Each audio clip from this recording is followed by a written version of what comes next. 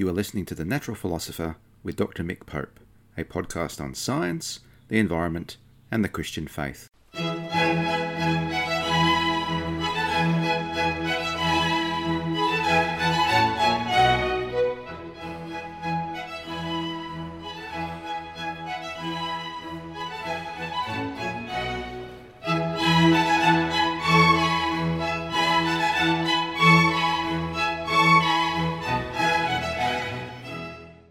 This podcast is written and produced on the lands of the Wurundjeri people of the Kulin Nation, and I pay my respects to elders past, present and emerging of all Aboriginal and Torres Strait Islander nations, acknowledging that sovereignty has never been ceded. It always was and always will be Aboriginal land. Well, welcome to another episode of The Natural Philosopher with me, Dr. Mick Pope. And today's program came to me today. I have been thinking about a few other topics, but today I was talking with some students about Carl Sagan and his pale blue dot. And so I want to tease that short speech or short passage from Sagan apart and reflect upon it theologically. If you don't know who Carl Sagan is, he was a well-published scientist, an astrophysicist, a planetary scientist, someone with a very strong interest in the search for extraterrestrial intelligence, the man who was responsible for putting a gold record on a space probe with an image of a man and a woman and sounds of the earth on it. He was an incredibly passionate science communicator. And in the 80s, he had this wonderful TV series entitled Cosmos, and you may not be familiar with it, but you might be familiar with Neil deGrasse Tyson's Reboot. And Neil was a student of Carl's and one of his proteges. That series was incredibly significant for me. It helped me decide finally to do physics in the latter years of high school and not biology, as much as I was also influenced by David Attenborough, and who says television is a negative influence, and went on to do mathematics and physics, and then a master's in physics, and finally a PhD in meteorology. So he was an individual who helped me discover or continue my journey, rather, of a sense of awe of the world around me, and particularly that outside of the Earth's atmosphere. So this excerpt I'm going to read you comes from his book Pale Blue Dot, and it was inspired by an image that was taken at his suggestion by Voyager 1 on the 14th of February 1990. So that's a rather fortuitous thing. Yesterday was the 14th of February, Valentine's Day, so I'm recording on the 15th of February 2021. So as the spacecraft was departing our planetary neighbourhood, or it was on its way out of the solar system, or certainly headed on its way to the fringes, he asked to have the camera turned around and took a family portrait. And the argument was that it wasn't of any scientific value because the planets were so small and you wouldn't be able to see much of them.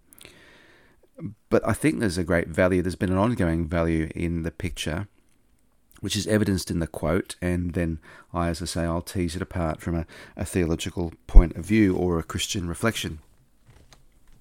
So let me read to you what he reflected upon. Look again at that dot. That's here. That's home. That's us. On it, everyone you love, everyone you know, everyone you have ever heard of, every human being who ever was, lived out their lives. The aggregate of our joy and suffering, thousands of confident religions, ideologies, and economic doctrines. Every hunter and forager, every hero and coward, every creator and destroyer of civilization. Every king and peasant, every young couple in love, every mother and father, hopeful child, inventor and explorer, every teacher of morals, every corrupt politician, every superstar, every supreme leader, every saint and sinner in the history of our species lived there, on a mote of dust, suspended in a sunbeam. The earth is a very small stage in a vast cosmic arena. Think of the rivers of blood spilled by all those generals and emperors so that in glory and triumph they could become the momentary masters of a fraction of a dot. Think of the endless cruelties visited by the inhabitants of one corner of this pixel on the scarcely distinguishable inhabitants of some other corner. How frequent their misunderstandings, how eager they are to kill one another, how fervent their hatreds. Our posturings, our imagined self-importance, the delusion that we have some privileged position in the universe are challenged by this point of pale light. Our planet is a lonely speck in the great enveloping cosmic dark. In our obscurity, in all this vastness, there is no hint that help will come from elsewhere to save us from ourselves. The earth is the only world known so far to harbour life. There is nowhere else, at least in the near future, to which our species could migrate. Visit? Yes. Settle? Not yet. Like it or not, for the moment, the earth is where we make our stand. It has been said that astronomy is a humbling and character-building experience. There is perhaps no better demonstration of the folly of human conceits than this distant image of our tiny world. To me, it underscores our responsibility to deal more kindly with one another and to preserve and cherish the pale blue dot, the only home we've ever known. As a Christian, as a scientist, as someone who's had a long-standing passion in astronomy and astrophysics, my first postgrad degree was meant to be a PhD in theoretical astrophysics, ended up a master's. I think there's a lot of material in here that, for me at least, resonates. As a Christian thinker, as a aspiring theologian, yeah, I have some differences and see things from a somewhat different perspective. I think Sagan opens up a rich area of discussion, and I know for the short time I've been teasing this apart a bit, that there's far deeper we could go in this amazing statement of his. So I want to spend a few minutes and the rest of the program in teasing this apart a little bit. It's interesting how different, in a sense, this image is to one of the more famous ones, possibly more famous for people that preceded this.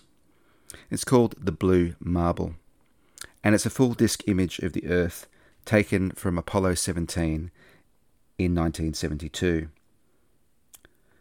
Apollo 17 was 29,000 kilometres away from the Earth. And it's ended up being, and probably still is, a rallying cry for environmentalism and the peace movement. We could really see for, more or less the first time that we shared one planet, one body of oceans, one atmosphere. From space, you can't see national boundaries. We see those on a map. They're lines that human beings have drawn. We see the outline of continents. We see vast oceans, deserts of sand, the green of vegetation. And in high-res imagery, you can see things, for example, like the Great Barrier Reef. But we don't see the lines that we draw. And people have gone on to talk about Spaceship Earth to illustrate that we are fellow travellers through time and space. The pale blue dot image, as the cameras on the Voyager probe were turned around, was 6 billion kilometres away. And the size of the Earth was 0.12 of a pixel. Less than a pixel. This pale blue dot. And from it, I think, we can draw, or rather Carl Sagan draws, I think, some interesting contradictions and paradoxes that we can investigate. And I should say too, of course, is that there's some value of doing this in the age in which we live, which is the age of the Anthropocene, of climate change and COVID-19 and all sorts of other things.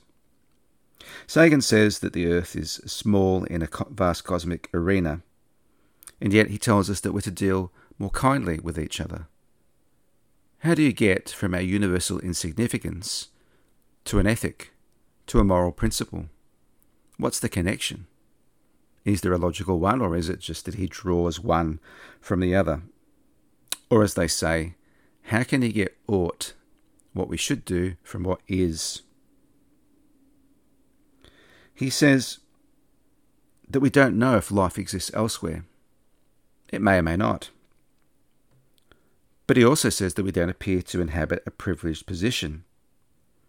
We don't know still whether or not the appearance of life is chancy or inevitable, let alone thinking about this theologically. I've done this briefly in other episodes.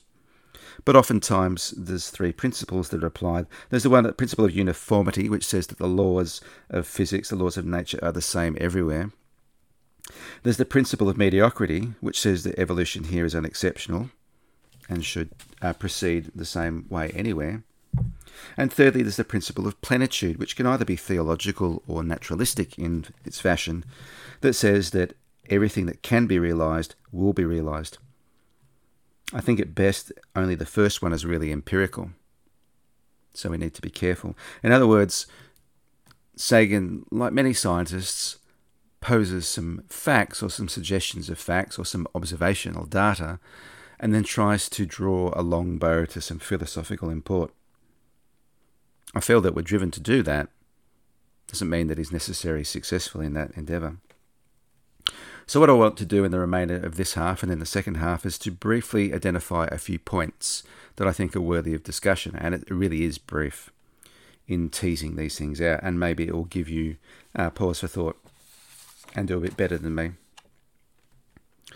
The first is that Sagan identifies our common humanity. What does he talk about? He talks about in the history of our species. And so he's grounding this firmly in evolutionary biology and talking about Homo sapiens. Now, straight off from there, we need to acknowledge that that's even porous. We know that human beings in the past, Homo sapiens, have interbred with Denisovians, with Neanderthals. So the concept of our species is perhaps a little broader than we even allow, but I'll get back to this in a minute, but he's focusing on that we are a species of animal. Christians, of course, need to learn to accept evolution. There is an abundance of evidence in the fossil record, and we're seeing it in real time.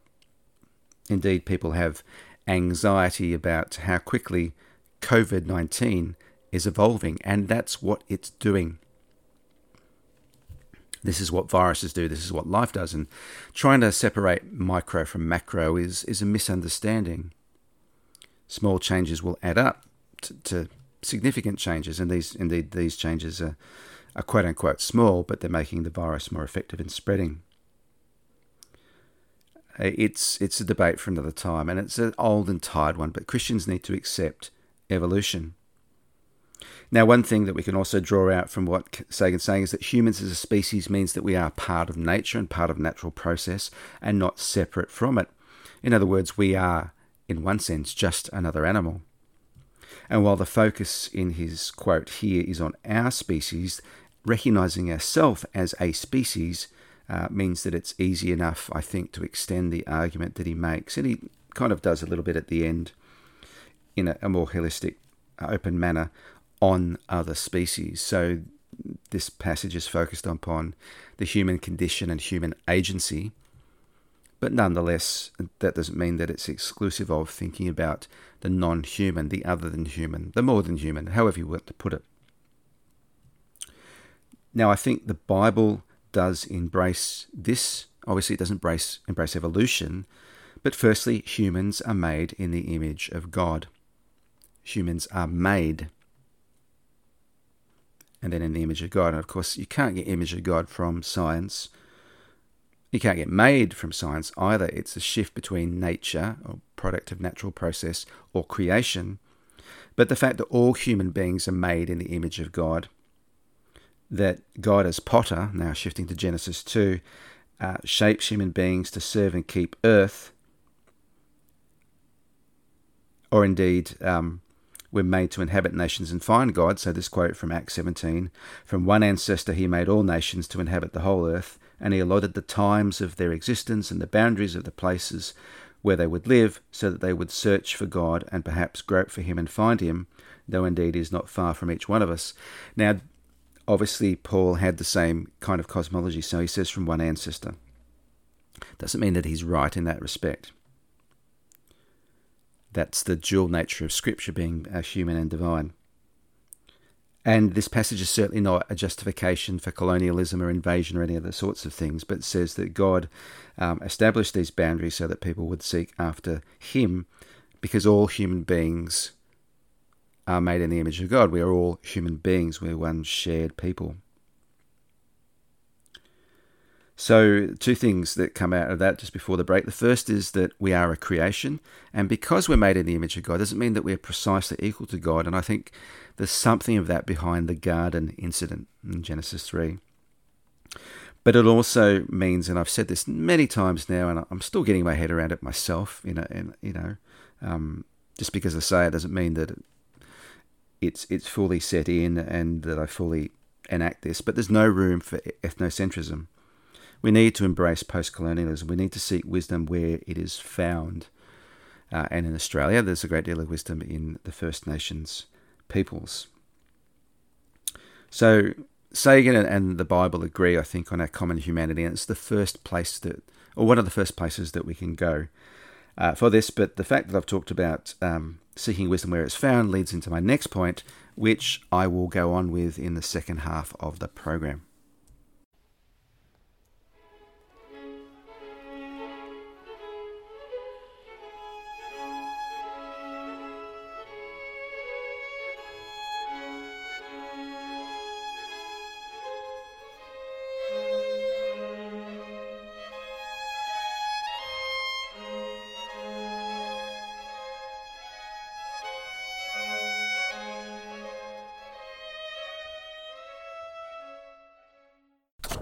Well, welcome back to the program, and in this second half we're continuing our analysis of Pale Blue Dot, which is a short excerpt from a book by Carl Sagan.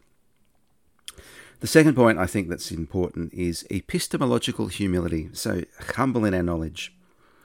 He makes the statement about confident religions, ideologies, and economic doctrines. And I know Christians will struggle with this point, because we'll say, for example, in John's Gospel, Jesus says, "I am the way, the truth, and the life. No one comes to the Father except through me." What do we do with that in a pluralistic world? Well, we do the same thing that they did in the first century. Do you think that the 21st century is the only period in Earth history where there was more than one view of what the divine might be, or what the meaning of life is, or how you run governments or economies? I always think Acts 17 is our model of careful engagement rather than sanctimonious or imperialistic hubris or fashion. So you remember, Paul wanders about and he sees many idols, and as a Jew, he is distressed by those idols. But when he sees an idol to an unknown God, he riffs off that and says, "What you don't proclaim as unknown, I can tell you is known." Here's the story of Israel, leading up to the Messiah Jesus. Here's how your own poets have understood this. In other words, he looks to build bridges. He looks for similarities. He looks for analogies. He understands even in his distress, and even this is the writer of Romans who talks about people not seeking after God, and yet also at the same time people having the law in their hearts. That here, the Areopagus is an example of the fact that it's put within us to seek after God.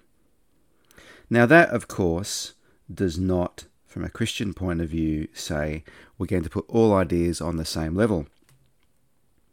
What Sagan is calling for is for us to question our confidence. And that, I believe, is a very Christian principle. For we know only in part, and we prophesy only in part. 1 Corinthians 13. And what does Paul uphold but love? Not in the abstract, not in the pure romantic, of course, ultimately the supreme sacrificial love of Jesus on the cross. However, we might fully understand that. And so that's where the rubber hits the road. Do we follow Jesus as Christians? Or do we follow a denomination and its distinctives? Do we follow our systematic theologies? How do we avoid ideology as Christians? what does that even mean? I mean, I'm not claiming any expertise in this area, but what does it mean to hold on to faith but not fall into ideology? Let me give you some comparisons. I think they're useful. I've said before that I think that critical realism is a good model for faith and for science. That is to say, we acknowledge that beyond ourselves is some kind of reality, a physical system, or a God that we can't directly see or touch or hear or feel. Those two things might seem separate, but the methodologies are similar. You need to test a scientific theory. Does it do a good job of predicting phenomena? Does it match what we see?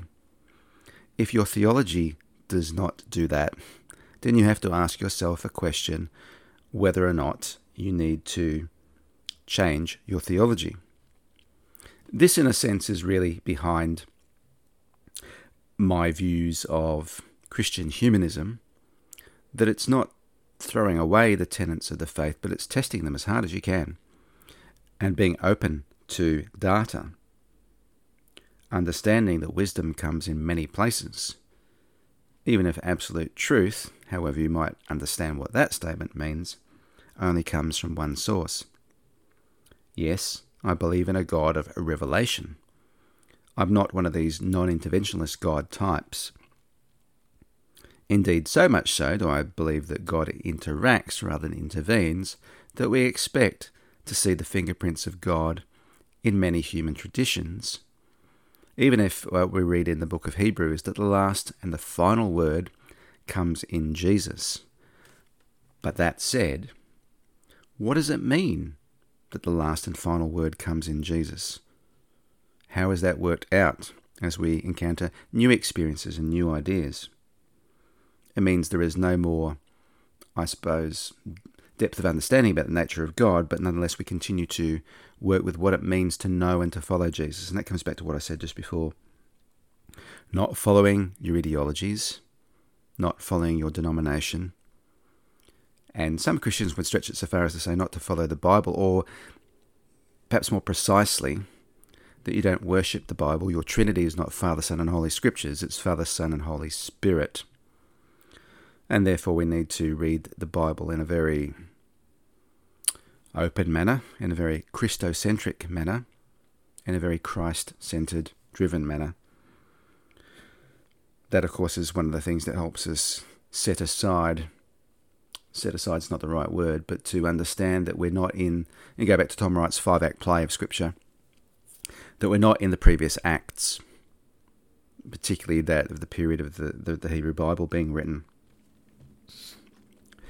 But we must always test our ideas.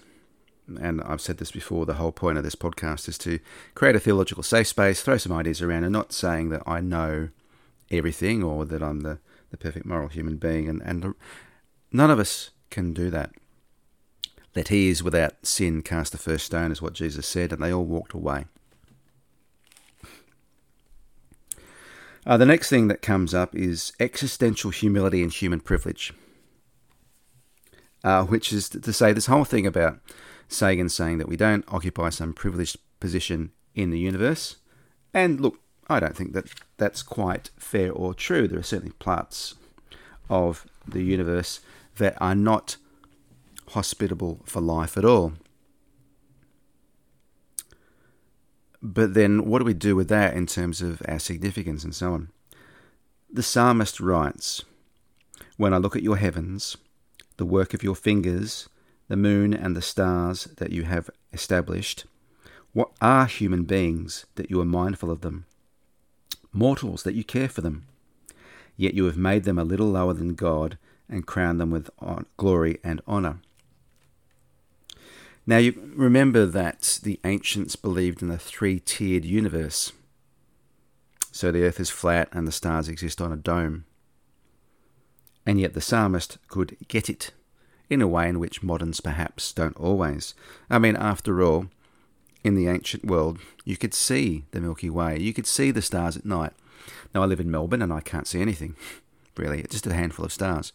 And I've touched on this in a previous episode where I reviewed a book that dealt with the problem of light pollution and the fact that we don't have access to the night sky. So there's a different cosmology between Sagan and the psalmist, but at least in part of it, there's a shared awe of astronomy, if you like. Sagan says astronomy is a humbling and character-building experience, and there's really strong echoes of it in this psalm. But while there's a different cosmology, there's also a different philosophy operating. The psalmist says the work of your fingers. And so he believes in a creator God, as did anyone and everyone in the ancient world, and a lot of people in the modern world, or the current period, if to be careful how I use modern in that sense. Meaning, I believe, is not derived from random process and not from empiricism, not ultimate meaning. I'm sure philosophers will take issue with that, some theologians maybe as well. But in the psalm, for the psalmist, our identity, significance, responsibility and role are all a matter of appointment, of making them, crowning them, choosing them, not moral or evolutionary bootstrapping. The psalmist is saying quite clearly that, yes, in the face of the vastness of creation, and it is creation in this framework, human beings are insignificant. We do live on a pale blue dot, although there's no way the psalmist could conceive of that. But with a night sky full of lights, the stars, the psalmist could make this connection. And so meaning comes not without God, but with God, and meaning and responsibility and role, etc., is assigned to human beings. The psalm is, of course, a commentary or from a similar source to Genesis 1, and it talks about the responsibility and the rule that we have over creatures. Is it a role or is it a responsibility? And the answer, of course, for a Christian, it's both. And we need to think carefully about what it means to rule in this sense. Certainly, the current situation we find ourselves in really does remind us that there's a lot of hubris behind a lot of thinking about what it means to rule, and I've talked about this in a previous episode. Nonetheless, not from our moral superiority, not from our intellectual superiority, not from our physical superiority, but from divine choice. The biblical view is that human beings are crowned a little lower than God, crowned with glory and honour, and with a responsibility as vicegerents. The fourth point that Sagan makes that I think is worthy of reflection is our earthbound existence. And he picks up on this when he says that the earth is the only world we've known so far to harbour life. At least in the near term, there's nowhere else that we could migrate to. Visit, yes. Settle, no. Like it or not, for the moment, the earth is where we make our stand. Not sure I understand who wouldn't like it, but lots of people dream of different ideas. And then he goes on to say that it's a tiny world. To me, it underscores our responsibility to deal more kindly with one another and to preserve and cherish the pale blue dot, the only home we've ever known. Now, there's two, and I think I've talked about this before in this program, and certainly in the book, All Things New, that there's, if you like, two forms of eschatology or end times things. One is the rapture. When I say two times of eschatology, I mean in what I consider a pejorative sense. There's the rapture, the idea that human beings are beamed up to heaven, and we escape all the disasters of our own making, be it climate change or wars, or if you get into the more lurid ideas, the armies of hell or heaven or whatever marching over the earth and destroying all in their path. In the secular realm, we leave the earth behind for Mars. And look, I want to say that I'm not against the idea of human colonies elsewhere, or indeed spending money on space exploration. We spend so much on war and war machinery. If we stopped spending money on that, we could solve all the world's problems. In theory, anyway, we could fund the approaches and fund really great science for a whole bunch of other things, including space travel and settling on Mars. But the idea that you might do that instead of fixing the earth first is another form of rapture type theology. Need I remind you again on this program that resurrection theology is creation affirming, earth affirming. Revelation 21, a new heavens and new earth, and heaven comes down to earth and is joined. Romans 8, creation groans in birth pains, waits for the resurrection of the children of God to escape its own suffering, its own servitude or slavery. Reconciliation of God and all things in Ephesians 1 and Colossians 1, and the creation imagery in John 1 and John chapter 20. So plenty there. Finally then, ought from is. Being kind as an ethic for the Anthropocene. Again, Sagan says, there is no hint that help will come from elsewhere to save us from ourselves. He's an atheist. Fair enough. And our responsibility to deal more kindly with one another and to preserve and cherish the pale blue dot, which follows from the first. The first point, the first idea is behind UFOs and the search for extraterrestrial intelligence, and Sagan was deeply involved in kind of exploring and I guess defrauding, that's not the word, disproving a lot of the UFO ideas and research, Project Blue Book, etc., that was going on in the United States. Aliens coming to save us from ourselves. No, that's not going to happen.